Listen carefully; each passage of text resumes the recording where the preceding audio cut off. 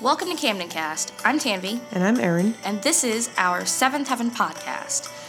Before we get into today's episode, just a couple of messages and interactions with our lovely listeners. First, we'd like to thank one of our Facebook listeners, Matt, who let us know that actually the reason that Barry Watson is no longer a regular on Seventh Heaven was because he was going through treatment for lymphoma. Yeah. Good news, obviously, he's in remission now. And actually, he finished his treatment in October of 2002. So, like, a couple of months or a month into the season. Yeah, so it wasn't like a long, arduous treatment process for him. So that's good for him. And actually, he ended up working behind the scenes since he couldn't act because of the chemotherapy. And apparently, he helped in the writing of a few of the Seventh Heaven episodes. So we'll try to keep a lookout to see if there's any specific ones he did work on.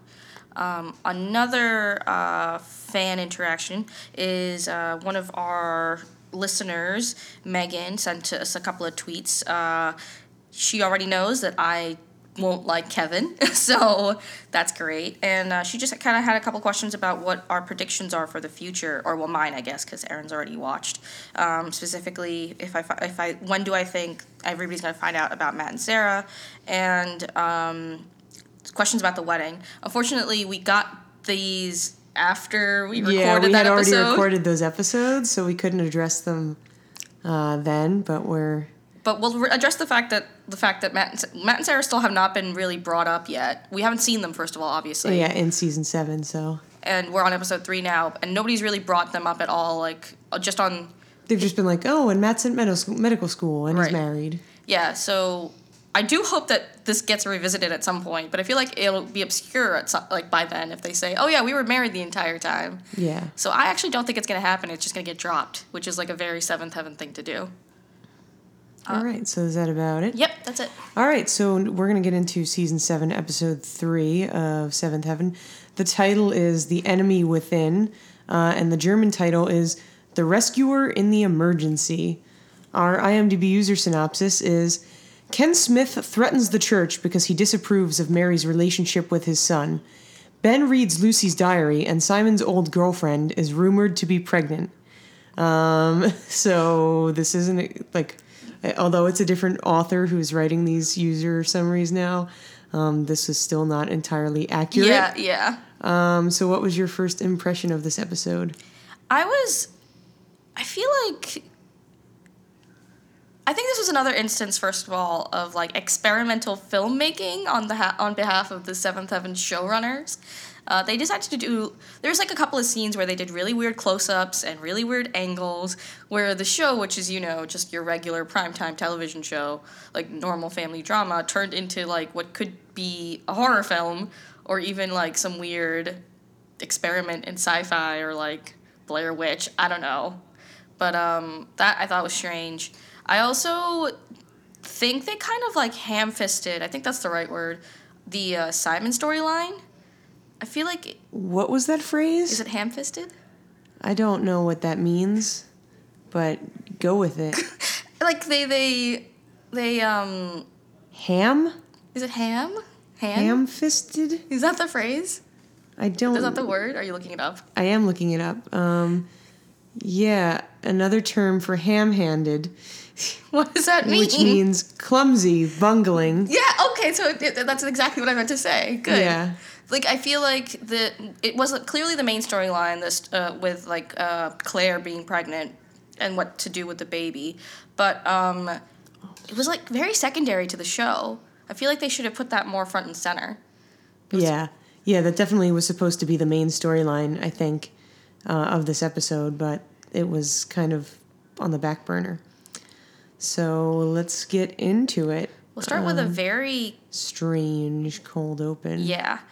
The Rev is practicing his sermon, and so he's delivering it, but it involves him interacting with himself. It's like they do this a lot in TV shows where you have one of the characters speaking to a mirror, and then like the camera goes to the mirror and the mirror talks back.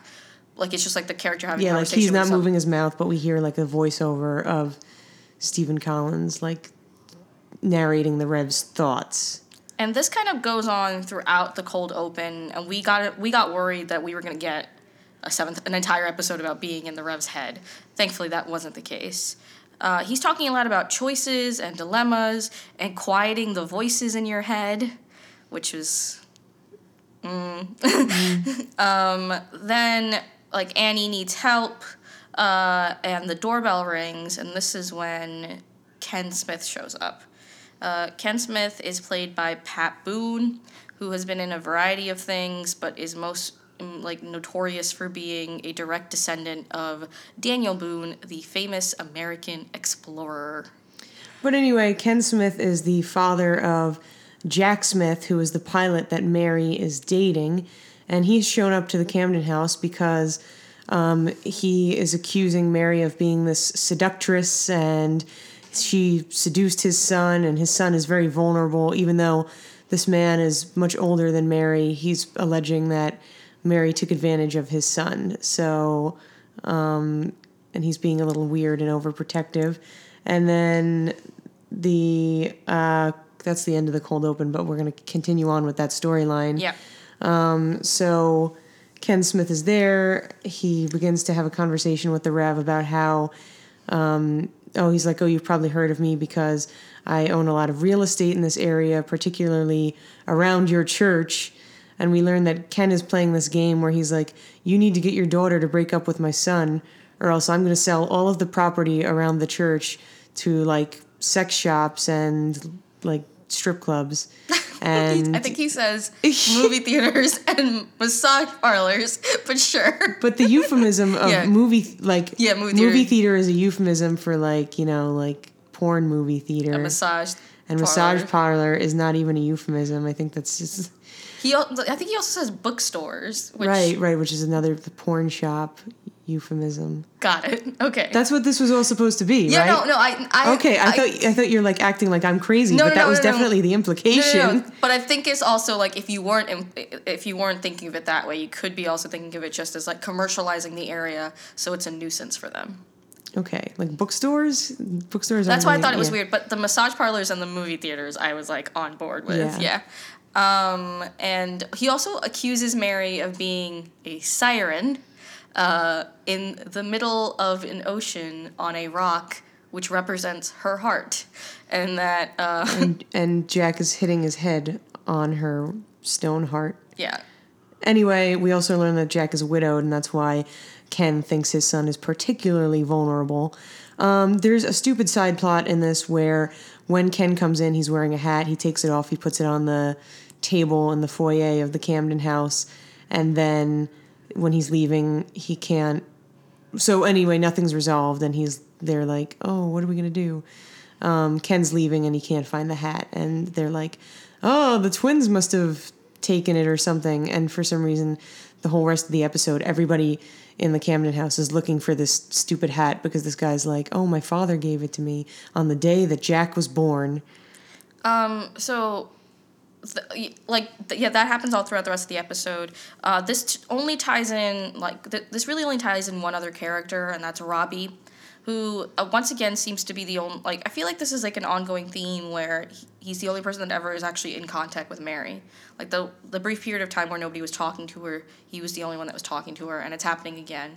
And we don't are not explicitly told that he's talking to Mary, but he is on the phone and he is bringing up things that would be things that he would be saying to Mary, like, thanks for taking my call, sorry about that weird voicemail. Remember, he left her a message talking about wanting to get back together. When, I think it was the episode before, 2 episodes ago or something like that. And apparently this conversation leads to what happens next in the storyline, which is that Ken comes back and he's like, I'm really sorry, I jumped your throat about this, but jumped down your throat about this, but I see you talk to your daughter and you got her to break things off with my son, so now I don't need to destroy the area around the church. And apparently Mary also convinced Jack that, like, it was time that he moved to Glen Oak, because, like you said, apparently everybody is from Glen Oak, to, like, spend some more time with her, with his father. I thought that the reason, well, I know that, like, Jack was stationed in Florida, but I thought he was from Florida. I don't know. I thought that was, but anyway, everybody in the world lives in Glen Oak. So everything's great. The Rev and Annie are really happy because their daughter is not dating this really older gentleman. Ken's happy because his son is not dating a younger lady. And so that's really it. We have a kind of strange scene where Annie and the Rev are dancing together, singing Goodbye. Something. I don't know, some song. Yeah. And that's that. We'll move on to Lucy and Kevin next. So where we've left off is that Lucy is the worst. Yeah, actually. And I feel like I say this all the time, but she's finally found her match in somebody who's as worse as she is, on the same level of worseness, which is Kevin. So, like, I want to say, like, oh, they're in a happy relationship, but they just resolved one fight, and now they're in a different fight. I guess we should, like, go backwards a little bit. We'll backtrack a little bit. Well, the first time we see the Kinkirks, it's because it's when Ken Smith is at the Camden house, and they're going to take the twins to the park to play football or something, and that's when the twins steal the hat, and the hilarity ensues. But I think they get the idea somehow get the idea that they need to go snooping in. Oh, they're looking for the hat, and they go up to Mary, Lucy, and Ruthie's room, and Ben can't like help his curiosity, and he's like, oh, I just want to look around a little bit to see if there's any evidence of like where Mary's living now. If I can find a phone number, her new address, like that would just be good because I want to get in contact with her. And Kevin is like, I don't know about this. So Ben finds Lucy's diary and begins reading it. And he claims that he's, again, looking for evidence of like Mary's new address, but he's actually just being nosy, and Kevin refuses to participate, but I don't know. But he doesn't like stop his brother from really doing it. So Ben inevitably falls asleep on Lucy's bed reading Lucy's diary, which I guess means it's that boring. I guess that's the implication. And Lucy finds him. At first she's like, aw, and then she sees like what he has in his hand. So she yells at him and wakes him up, and like he runs away. And as he's running away, he like makes a pit stop to Kevin and like reveals one of the phrasing. And I believe the phrase is that Kevin lights a passion in Lucy that she fears can't be quenched. Yeah, that's it. Yes. That like it's too powerful, and that's what scares her. And so Ben runs out to go pick up Ruthie, which we'll get to in a bit. And Lucy like comes down and is like, what did he tell you? What did he tell you? And they get into this conversation about how Lucy shouldn't have a diary because she's older now, and that she should just be saying what she means out loud instead of writing it in a diary because Kevin always speaks his mind. And then somehow this pivots to Lucy being like, oh, have you ever been with a woman? And I'm not exactly sure why, because, like, is there something in Lucy's diary about her having been with someone? And Kevin basically says yes, because he's like, oh, I'm 25 years old, and I'm a man, and I have needs, which I think is in Seventh Heaven roundabout speak is basically yes. But for some reason, Lucy doesn't get that message, and it becomes her mission to find out this information now for the rest of the episode. I'd just like to say that I don't know if like Seventh Heaven was trying to do this like purposefully, but I'm going to dissect it because that's what we do here on Camden Cast. A couple of things. First, I think it's okay that Lucy has a diary or a journal or whatever. Like I don't really think it matters how old she is. I don't know if you disagree. No. I do. I don't think that matters. I think that that's like something that people use as like therapeutic, or they like to like look back on. How they, just keep diaries to see like how they looked at things while they were happening versus like if, they wait a few months and look back on it and see how things, I don't know. Yeah. I don't think it's good for like introspection and right. just like sometimes if you don't want to talk to anyone about anything, you could just like write it down and then have it out there and maybe feel. There are a lot of different reasons why people can keep a diary, because or a journal, whatever she keeps calling it a journal. Yeah. Like that makes a difference. Because a lot of the episode is like people making fun of her for it, and I don't think it's something that is like necessarily a bad thing, especially with somebody like Lucy who is so overtly emotional. So it makes sense for her to like want to put some of those emotions down on paper. The second thing is, I don't know if they were trying to do this, like I said, but the whole idea of Lucy not speaking her mind and then Kevin speaking his mind, like he's very straightforward and stuff, I thought could potentially, and you could like disagree with me if you want, a play at like, the gender dynamics of like, oh, no one understands what women are saying because they're like constantly hiding things, whereas men are like meant to be like straightforward and talk like very much at face value. Yeah, and on the flip side of that, Kevin is just like simple. Right. So. Right, exactly. But that kind of continues on in that like Kevin is clearly in trouble, I guess, with Lucy. And Lucy, this is the one thing I have to say I dislike about Lucy. Anytime there's like a bump in the road at all with Kevin or anyone, she wants to break up with that person. She's like thinking that, oh, if he has slept with somebody else, I'm going to break up with him. But she gets like a talk. She talks with Robbie. She's like, do you know if he's been with someone? Robbie's like, why would I know more about Kevin than you do? And she talks with like Annie, who like is like, I think you're making a mistake if you decide to break up with him. She like at one point is about to go into the garage apartment when no one's there and do some snooping of her own, which is when the Rev says, sometimes you're your own worst enemy, which I've just realized is why it's called The Enemy Within, because you're your own worst enemy. Yeah. I didn't get that until literally just now. All right. Well, yeah. And this just kind of ends with Kevin being like, I love you. He's like, I don't care. He's like, it's totally personal. If you've been with another man, I don't care. So he's like, that's totally like, I don't know. So, but Lucy's like, oh, but I haven't been. And he's like, well, that's totally personal anyway. You didn't need to tell me that. I don't care. So obviously Kevin is like, he knew that Lucy's answer was going to be like, no, I have never been with anyone.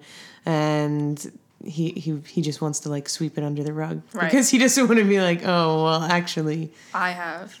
But I think I wish that I don't know if they're going to explore that dynamic anymore after this, but I think it'd be interesting to have that like as a storyline in a show like Seventh Heaven. They should, because not even, like the King-Kirks haven't been shown to be like super religious or even like you get the idea they're generally like good people, but they're not like bound or like really hold themselves to any religious standards or whatever. So, and we do know that they're like, I think they said they were Catholic, so like they're of different faiths and they might have different beliefs, or like the Camdens obviously are a little bit more strict with their beliefs.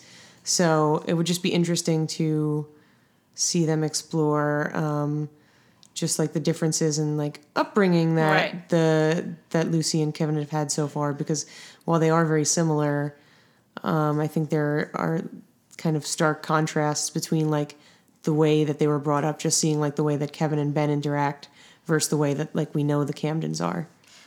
Especially because we haven't really, because obviously he's going to be a far more permanent member of this family than anyone else that's come into Lucy or Mary's life before. I mean, Robbie has kind of come into his own, but I say like Sarah and Matt, we didn't really get a chance to know Sarah other than like as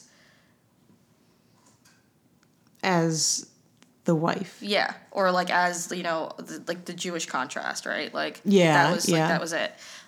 So we're going to move on to the other King-Kirk brother, because apparently this show is no longer about the Camdens, it's about the King-Kirks. Those wacky King-Kirks.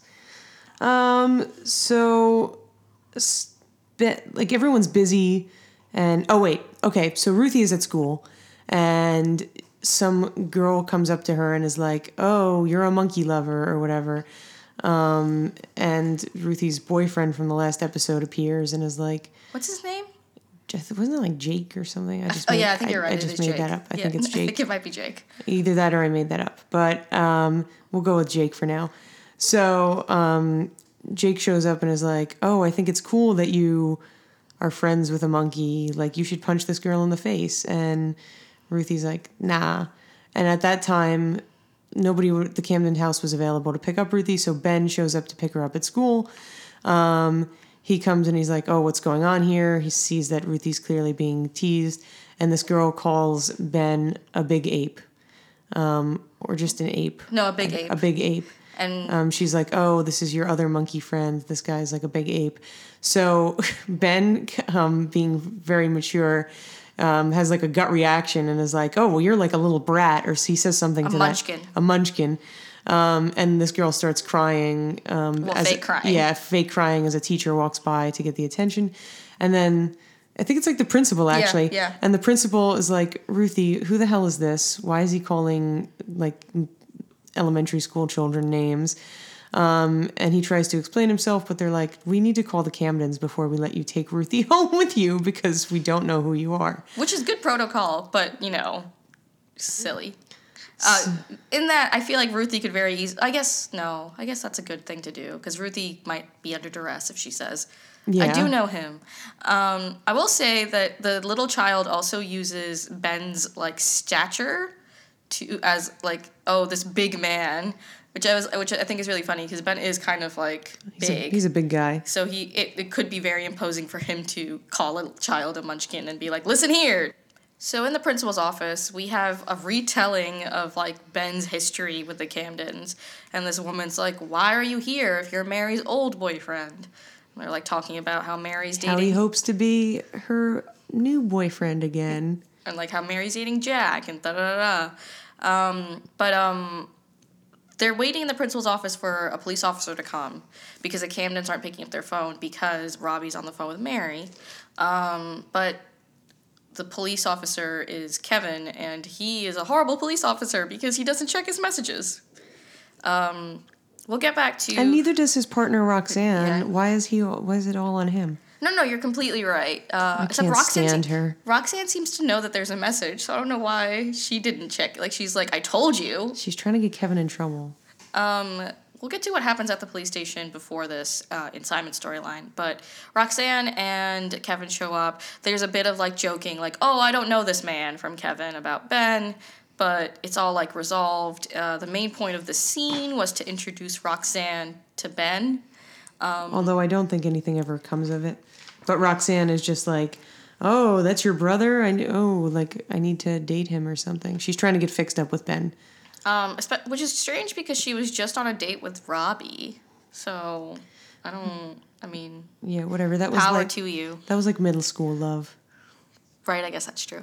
This is new love, apparently. And Ben is apparently the specimen, like a male specimen in Seventh Heaven Land because everybody thinks he's like the most good-looking person in the world.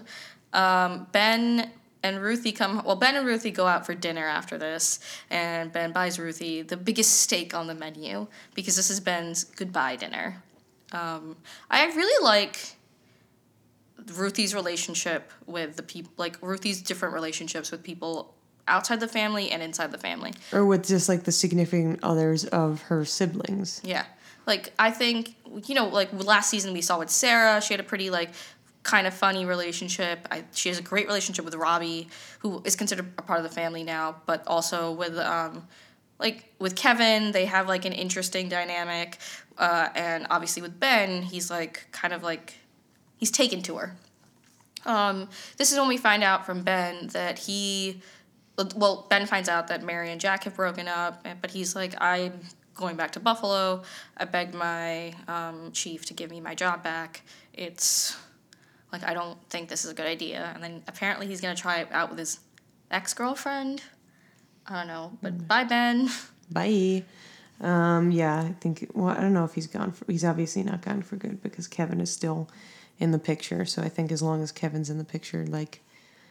Ben's on the picture. Ben gets, like, they throw him a bone and a paycheck every once in a while and have him on the show. I wonder, I was going to talk about this when we were watching, but I'll just bring it up now.